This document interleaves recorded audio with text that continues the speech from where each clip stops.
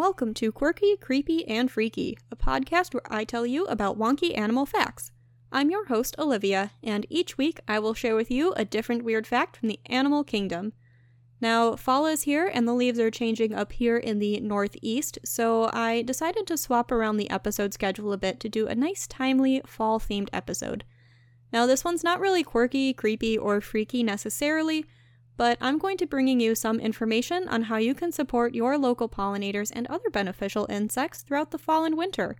We often talk a lot about planting wildflower gardens, native plants, and all of that good stuff to support your native bees and butterflies in the springtime, but what about the rest of the year? If you live somewhere like the northern United States, winter makes up something like 8 months out of the year, and that's a lot of time to not be thinking about your pollinators. So we're going to talk about it. The winter nesting and overwintering habitat is really important for a lot of wildlife, so let's get into it. Now, the incredible majority of this week's information is coming from the Xerces Society for the Conservation of Invertebrates. As their name indicates, if you're not familiar with this organization, they do a lot of really important work conserving our invertebrates, and that's so things without bones, and their habitats. Many of their projects are aimed at conserving pollinators like bees and butterflies, but they also do a lot of work for other important groups of insects like the lightning bugs or fireflies, which, as we talked about in episode 17, have been declining in recent years in many areas of the country, and even native freshwater mussels. They have a lot of information and resources for helping out our boneless wildlife, so I encourage you to check out their website at xerces.org, that's xerces.org, to find information about supporting your native bugs and what you can do to help out. Now, talking about pollinators and beneficial insects, we're going to be throwing these terms around a lot today, so you may be familiar with pollinators, but what are beneficial insects? Beneficial insects are insects, or really other bugs and invertebrates, that provide some service to us. So pollinators are beneficial insects, as well as things that eat pest bugs like aphids. So for a nice list, we have the bees, butterflies, wasps, and moths. These help to provide a pollination service, as well as fireflies. Now, wasps kind of have a twofold thing. We think of them as kind of scary and aggressive towards us, but they do provide an important pollination service, as well as eating other pest insects.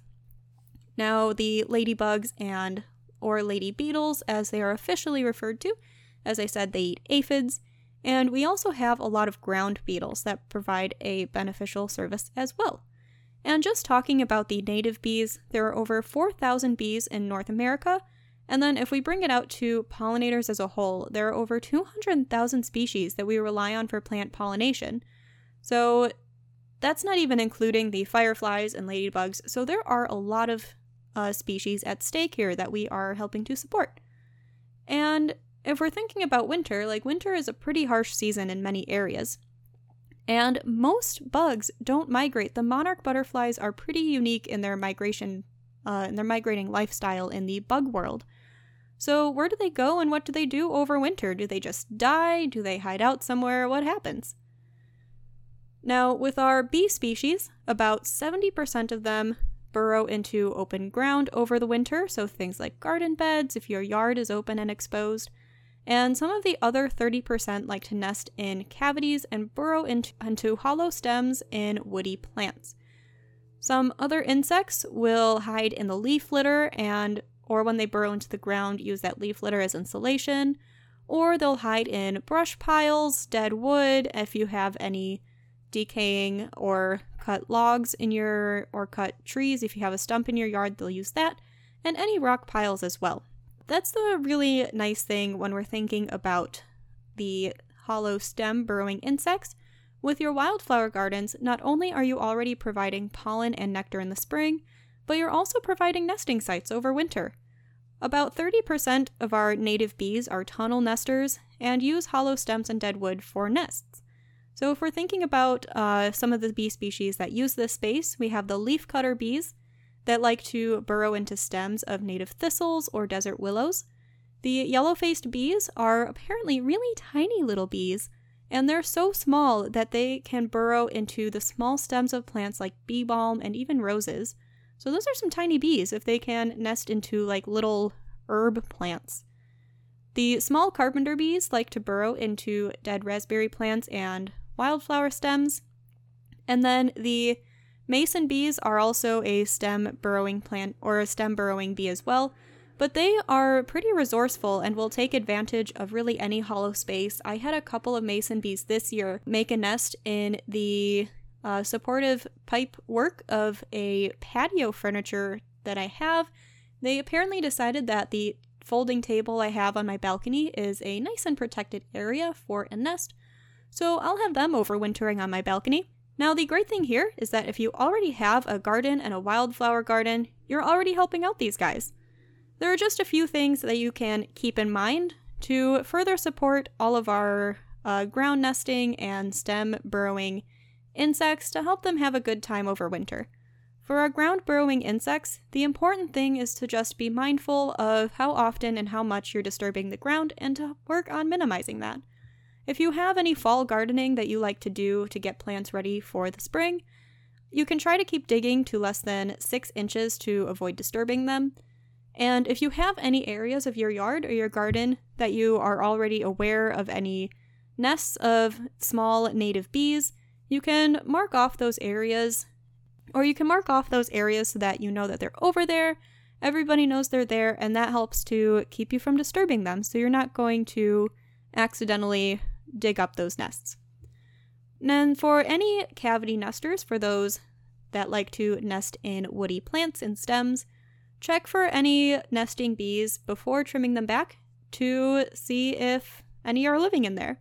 The mason bees and the leafcutter bees tend to cap the entrance of their nests with mud or resin, and the carpenter bees, they often don't cap the entrance, but they often will station themselves at the entrance as a guard, so instead of a nice mud door to a nest, you'll just see a little bee face staring back at you, and that's not scary at all.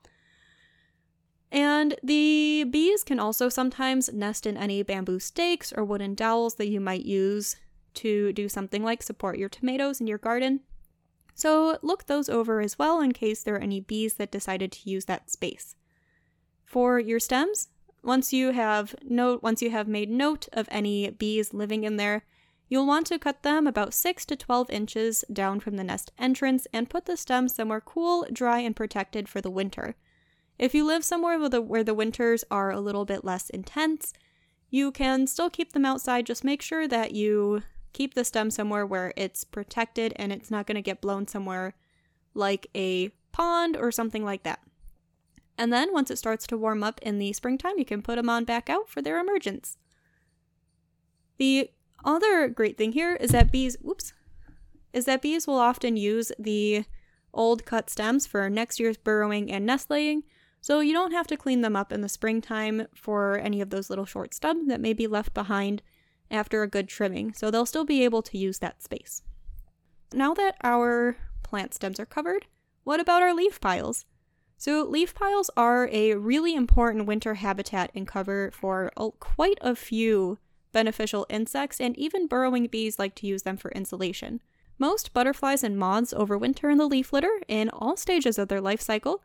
The Luna moths, so those are the really pretty green moths that a lot of people are really fond of, and if you are on Instagram, I believe it was my Tuesday post had a featured a Luna moth, so you can check that out and also follow the Instagram page if you haven't already. So the Luna moths and swallowtail butterflies have cocoons that blend in with the dead leaves, so they really rely on that camouflage to keep their cocoons safe over winter and they don't get targeted by predators, or so they don't get overexposed to the cold that's going to provide some really important insulation. The woolly bear caterpillars overwinter in leaf piles as well, and spend a lot of time finding them in the fall. Now, there are quite a few, as I said, other users of leaf litter, so some non-bee examples here will include things like ladybugs and fireflies. Stick bugs tend to have their eggs overwinter in the leaf litter for then ants to bury in the spring.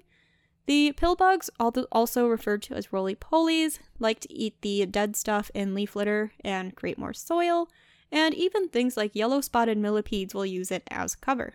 Why is providing leaf litter important? At least in the United States, we often pride ourselves on our really clean neat, immaculate lawns, so a lot of people clean up the leaf litter in spring, mulch it, bag it up, whatever, or throw it out to help keep their lawn nice, clean, and spotless. Now, with over 40 million acres of lawn in the continental United States, that's a lot of habitat that's no longer available for overwintering spaces for all of the bugs that use them.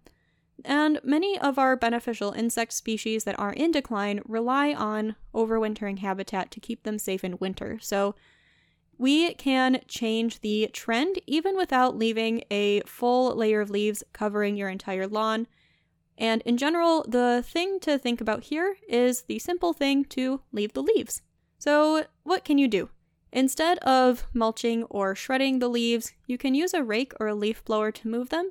And this will help keep the leaves, 1, keep the leaves intact, and 2, any insects that are living in the leaves will also remain intact, especially if you tend to mulch the leaves in springtime. It would really be such a shame to kill all of the bugs you tried to save by mowing them over, so use a leaf blower instead. And as I said, you don't have to leave an entire layer of leaves covering your entire lawn. You can designate a few areas of your yard as leaf areas instead. Now, what are some good areas for this? Leaves can provide a nice layer of mulch. They can act as mulch, so the base of planted trees would be a great area, as well as a nice overwintering cover for your vegetable garden. If you also have some plans to plant a wildflower garden or other wildlife-friendly plants, these can also act as a nice repository for any leaves in the future. So not only will you be providing pollen, but you'll also be creating some more designated spaces for leaves. If you don't really have a whole lot of gardens or planted trees in your yard, not to worry. You can also designate a nice little back corner of your yard for a season-long leaf pile.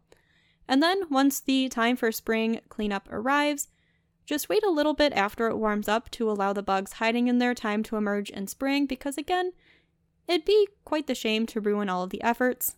And then, once the time has come, you can rake up the leaves and use them as mulch for your garden. Now, just by saving your leaves and creating the leaf piles, you'll be supporting so many bugs. So if the Luna moths bring you joy and you absolutely love watching the fireflies during summertime, keeping a winter leaf pile may just encourage them to use your yard and will also increase your insect biodiversity over the years. Now, if you're concerned about what neighbors or anyone in the area might think about your leaf piles, you can talk to them about it, and it gives some added bonus points if you can get them on board as well. Now, unlike the last few episodes, I'm not going to leave you with any sad notes on bug conservation and declining species, but instead, I'm hoping to leave you with a little bit of hope. With so many species on the decline, simply providing a leaf pile for critical overwintering habitat can really make a difference for these bugs. So, save the bees and leave your leaves. Thank you for listening to this week's episode, and be sure to tune back in a couple of weeks for the new episode then. If you have the ability to financially support this podcast, you can do so at patreon.com/quirkycreepyfreakypod. But no worries if you are not currently able to financially support the podcast, or one of the best things that you can do would be to rate and review on iTunes. And you can also share the podcast with everybody that you know that needs to support some pollinators and really like some good pollinator fun facts. Be sure to go like the Facebook and Instagram page. Our Instagram is Quirky Creepy Freaky Pod, and Facebook is just Quirky, Creepy, and Freaky. Audio editing and recording was done by me, Olivia Straight, and the intro music was created by Kaylee Straight. Thank you for listening.